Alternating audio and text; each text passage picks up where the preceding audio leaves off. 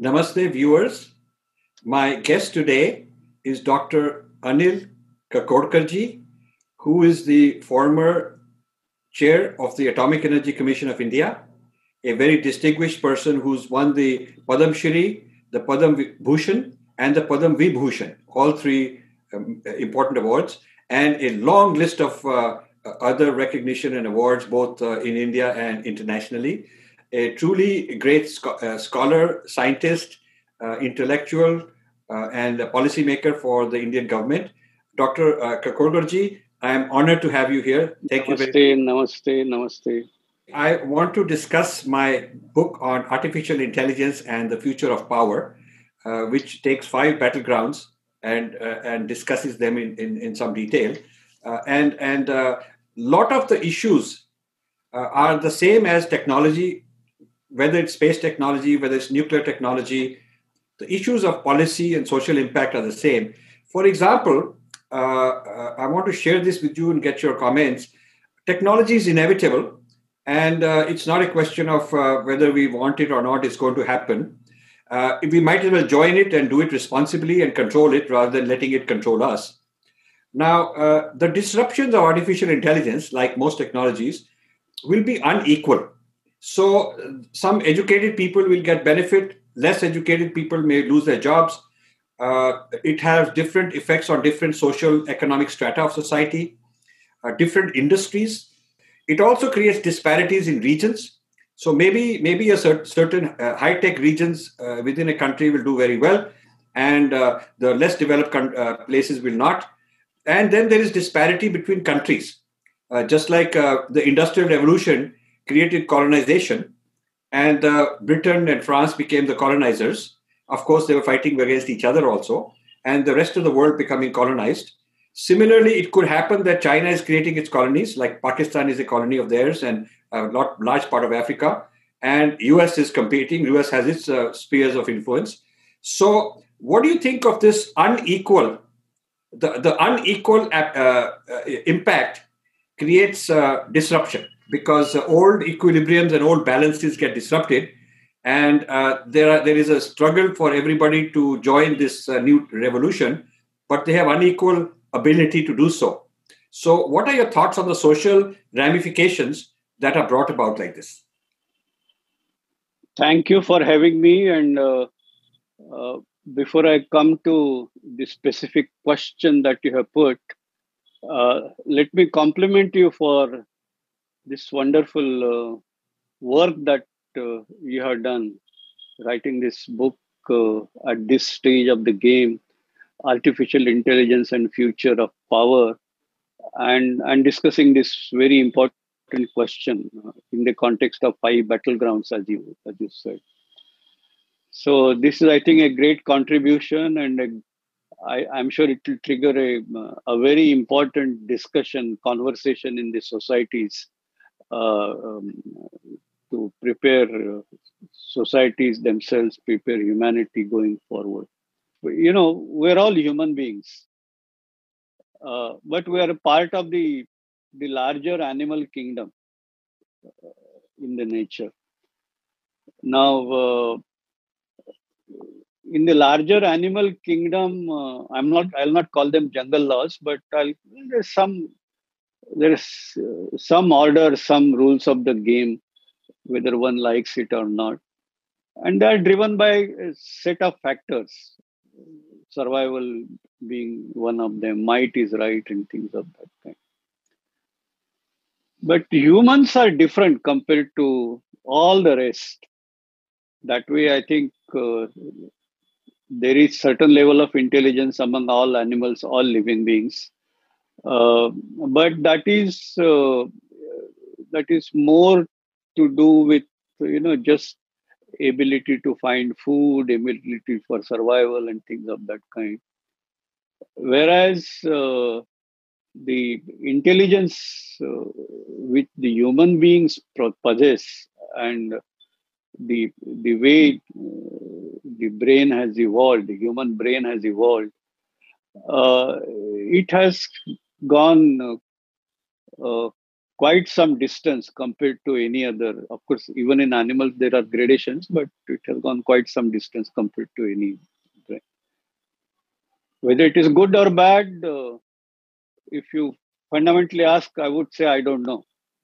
Okay. Because the question is, the human beings, just like animal kingdom has some set of rules or something, human beings, the building of societies, and we also created a set of rules of the game at the local level, at regional level, and there are, in recent times there are also rules of the game at the global level. How much one follows, how much one violates, is a matter of constant debate, which is what happens everywhere.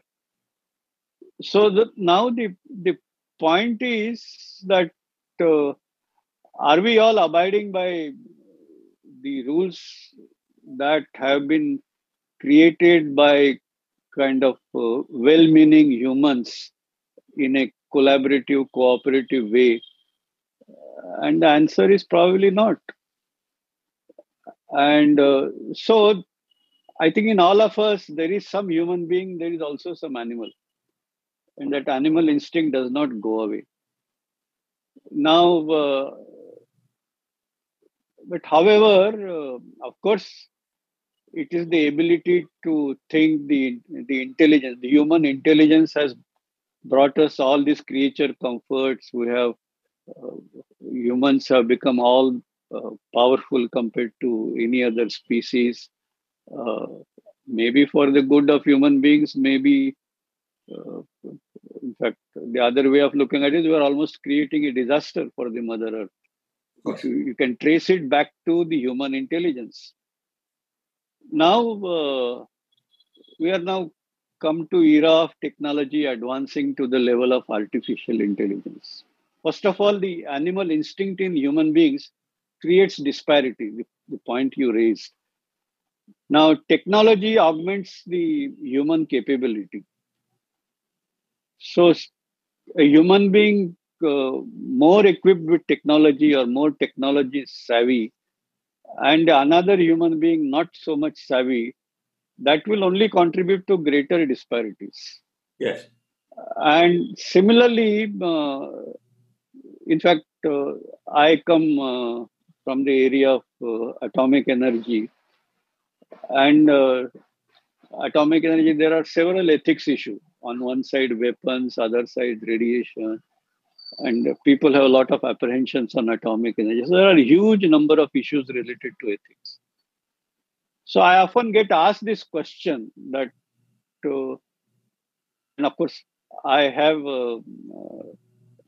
I was brought up in a Gandhian family, so I have those roots. So they in fact relate that how you coming from those roots, how you got in atomic energy, is it not bad? Or how you look at it. And I often reply saying that, look, technology is never good or bad, regardless of how powerful that technology is. Technology is technology. It is the quality of human mind that dictates whether the technology is good or bad, or whether technology will be used for good purpose or a bad purpose. And so the important thing is upbringing of human beings. And that has, I think, many dimensions beyond just acquisition of knowledge. It is not related to just artificial intelligence, it is related to any other technology as well.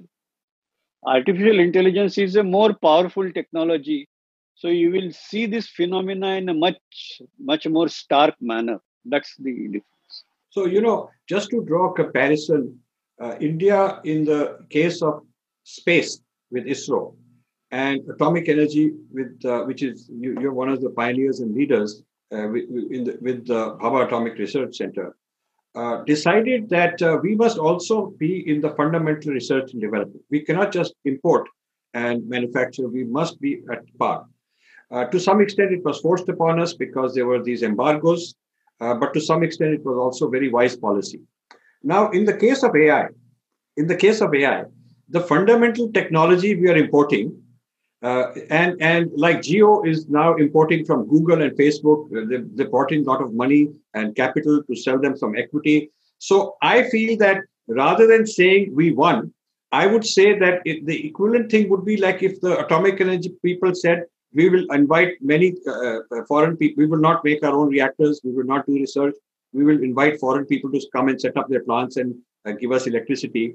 Uh, that while it has short-term value that you can get electricity quickly, but you also become dependent on the technology forever, and you're always one generation behind because they're not going to give you the latest. And so when they're giving you generation N, they're already working on N plus 1 and N plus 2. So in the case of Geo, bringing in foreign artificial intelligence and digital people and big data people and all that, is being celebrated in India as a sign of great progress because we are now number 2 or number 3 in the world for market of Google and market of Twitter and Facebook. But I think rather than celebrating that we are consumers of foreign technology, we should be producers. We should be producers of technology, our own technology.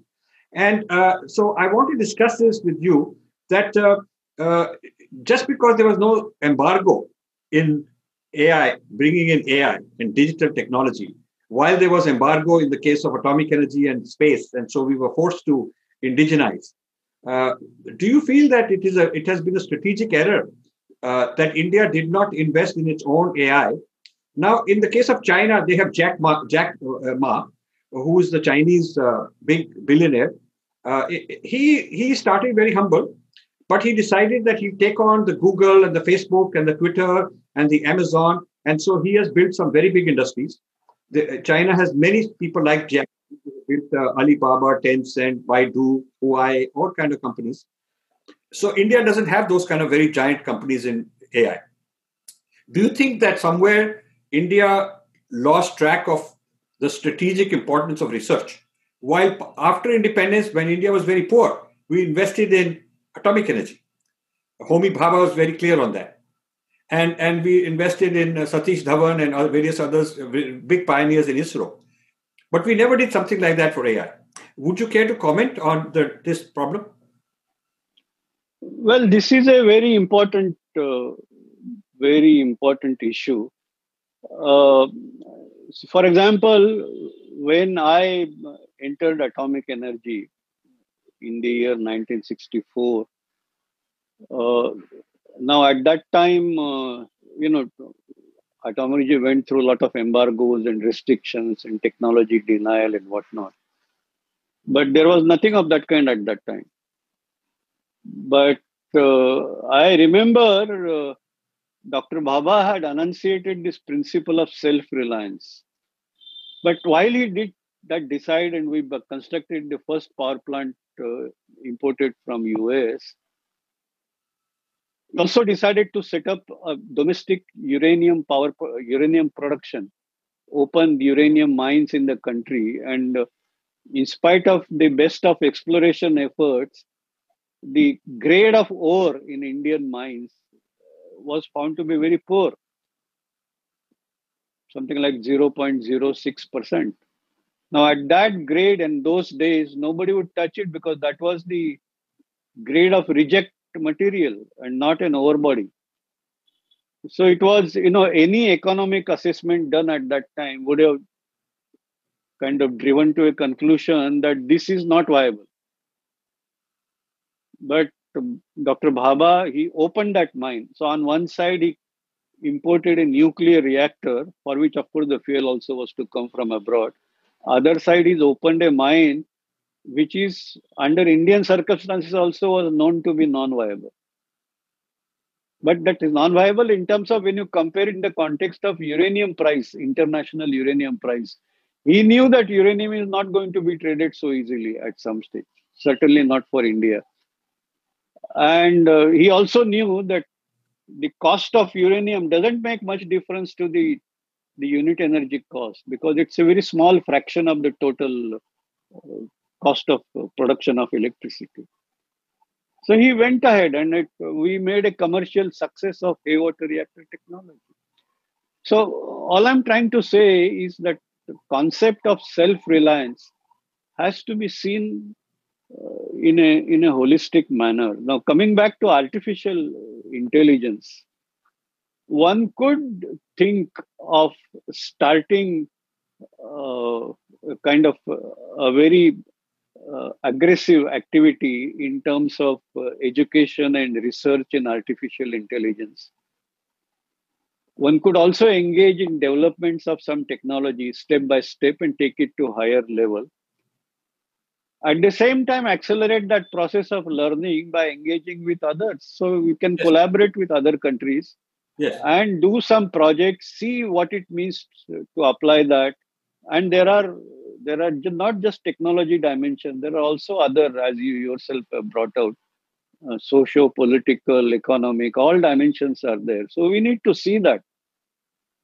So now, unfortunately, if you just take a look that no, I just sign a contract and everything will be available very cheap.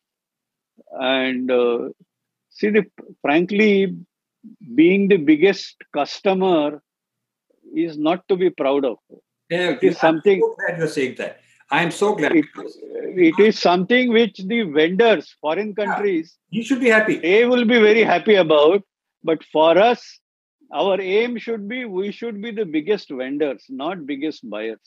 I go to all these conferences where the limelight is given to speaker after speaker who stands up and say, we are the third largest in mobile penetration. We are the fourth largest or second largest in internet. We are this much largest in how many WhatsApp users we got. I mean, and I tell them that you are making your vendor proud. You are making the producers of those things proud that you are such a happy customer, such a large customer. It's not a matter of pride. It's just that we have a large population. And so if we have a large population, obviously we'll buy the maximum number of shoes, the maximum number of clothes, the maximum amount of drinking water, the maximum amount of milk. And similarly, the maximum amount of technology, technical things, which are commodities. There's nothing to be proud of that. So to be proud, you should say we are exporting so much. If you are the second, third largest producer in R&D, and it is our operating system. It is not Apple or Windows or Android. It is our operating system. It is our apps are the biggest apps in the market. If you were to say that in computer technology and artificial intelligence, Indian minds have made in India products which are the best, then I would be very happy. But that's not the case. One difference between atomic energy and AI is also that in AI, Indian brains are among the best all over the world, but they are not working for India. They are either working in the United States, or if they're working in India, they're working for Google India, Microsoft India, foreign vendors.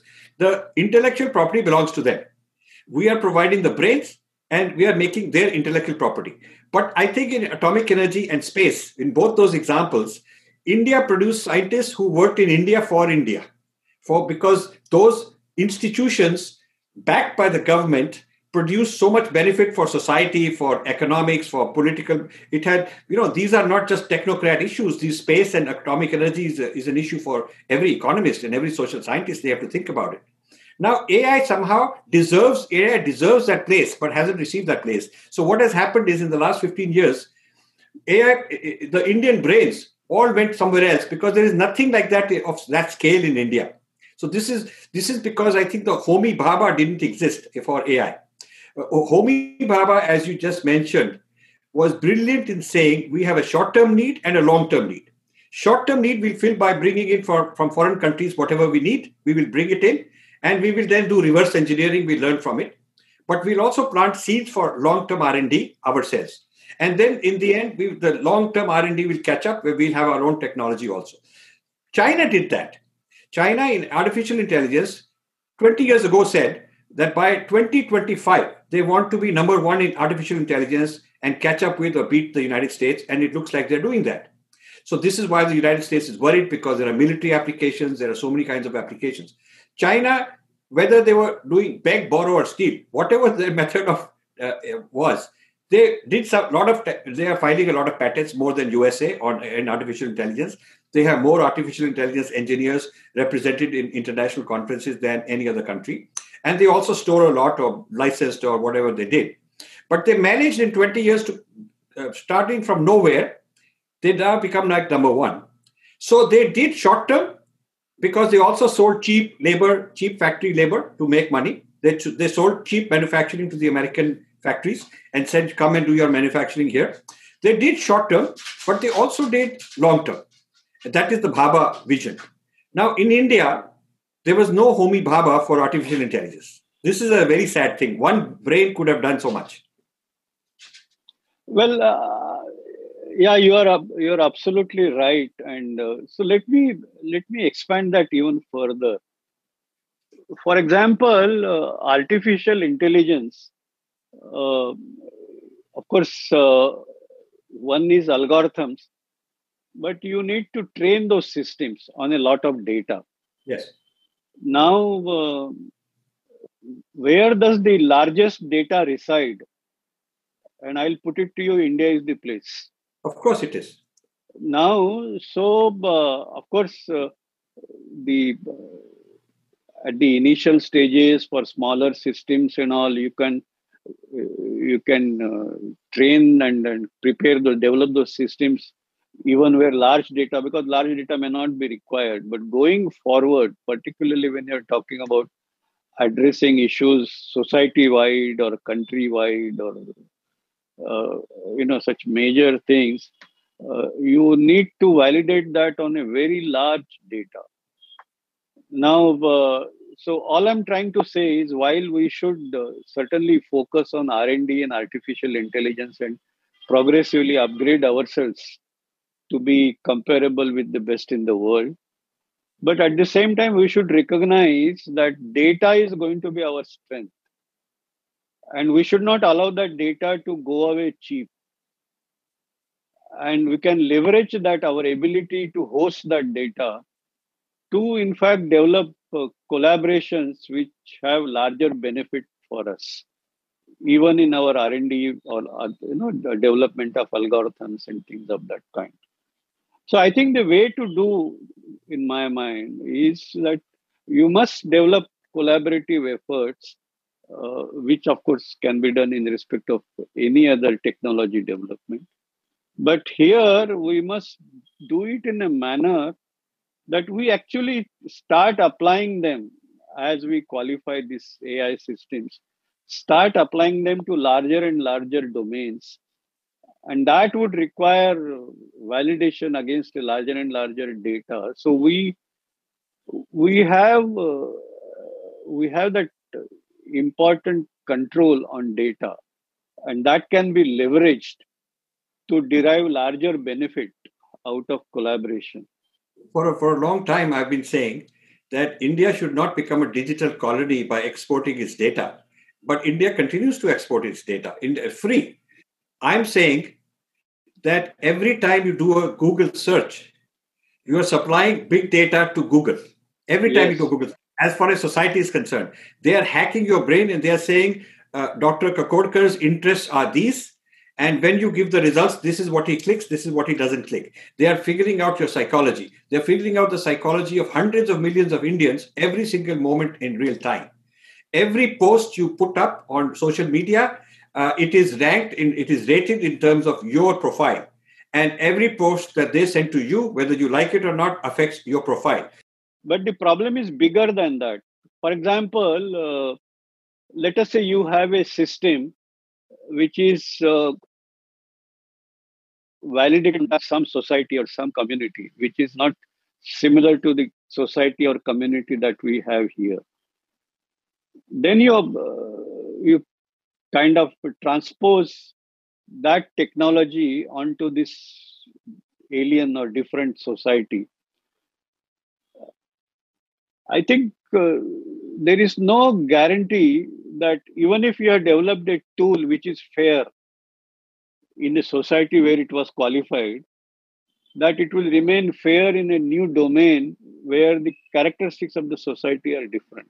On the issue of bias in artificial intelligence, because even within a society, even within America, the Black Lives Matter movement is saying that the AI is prejudiced against them. So when AI is used to figure out who's qualified for a job, they're taking thousands of job applicants and figuring out whom to invite for an interview. Certain minority groups are saying that it biased against them because the AI system is trained on people who are not from the minority community. So there's gender bias, there's LGBTQ bias, there is minority bias. There are all kind of biases. Now, the point is that in United States itself, there are these voices speaking against the very big companies that own all the AI.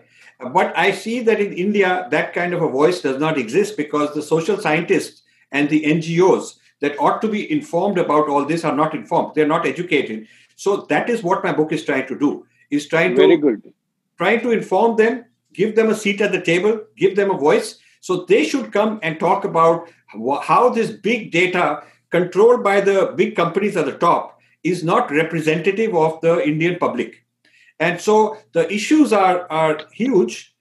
As you said in the beginning, during the opening remarks, now the answer to this question is that we must carry on our own domestic R&D, and we must have a strategy that the gap between the best in the world and us is minimized, or in fact better still is made in our favor. In the sense, we should be better. AI is going to change the nature of jobs completely. Yes. And when that happens, the question is, one thing is, a much more amount of work will be done by technology. So first of all, the low level jobs will vanish, but even high level jobs you will be able to do in a much shorter time. So we'll have a lot of leisure. Quite possible. Now the question is whether human beings will spend that leisure in further evolving themselves for good, or the devil in the man will become more powerful. So I fully relate to this, but my perspective is a little different.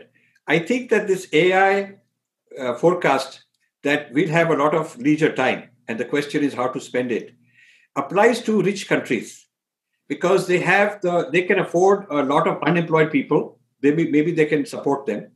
But if in India, to be competitive with the world, and AI comes in, and 1.3 billion people, most of them will not have jobs, as you yourself said. Either they will have no jobs, or they'll be underemployed, or there'll be artificial job creation just to keep them employed, which means they're a burden on society. And you could imagine several 100 million people in India being considered a liability, being considered an economic and social burden. So the question is not that they are going to sit at home and wear these AR goggles and leisure time and they're going to enjoy life and they'll have robots doing all this work for them.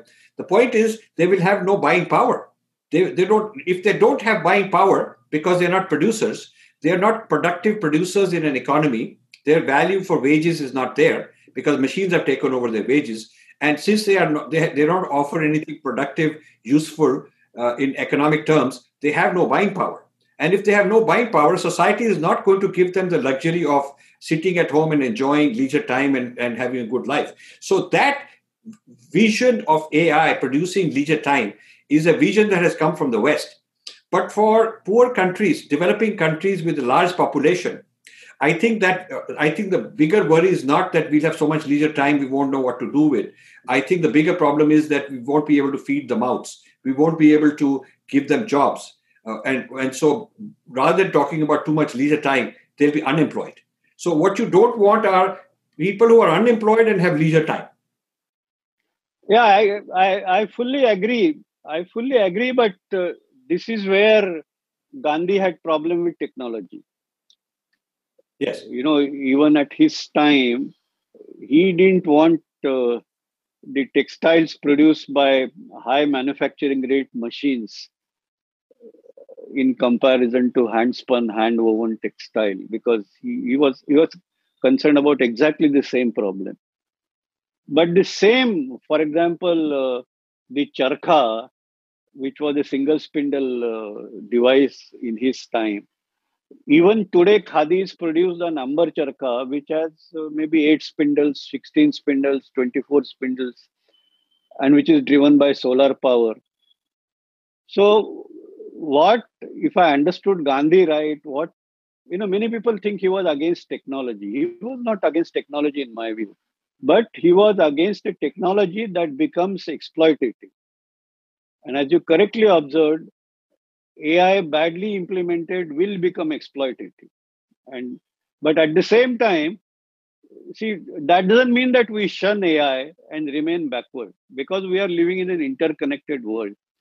So we must become competent in AI, in my way of looking at things, and make sure that the divide between the rich and the poor, the advanced countries and the not so advanced countries, and all is minimized. And with our demographic dividend that we have, I think we have a great opportunity to do that through education. And if we don't do that, we have to blame ourselves. So, after all, if AI can be driven by the bright Indian youth going abroad, why can't AI be driven by the same bright Indian youth doing here? There are larger number available here. So, my point is, AI is a great tool. It has arrived. You cannot wish it away. The right thing would be to engage with this technology, be competent in that technology, and as I said, uh, create human beings with benign mind. And so, rather than allow the devil's mind to take over and leverage AI, I think Indians should show that benign minds can leverage AI and do a great good to the humanity, and that is the way to go. That's what I was saying. These are good words of inspiration. And any final comments or advice on my book, I would welcome your thoughts. No, I think it's a great book. Certainly, those battlegrounds which you have defined, they are actually a lot of food for thought for several stakeholders in the society. And I do hope that a lot of debate gets triggered as a result of this book, which will be good for the society and the humanity at large. Thank you. Thank you very much. Thank you very much. It's been an Thank you. honor and a privilege to talk to you. Thank you so much. Thank you.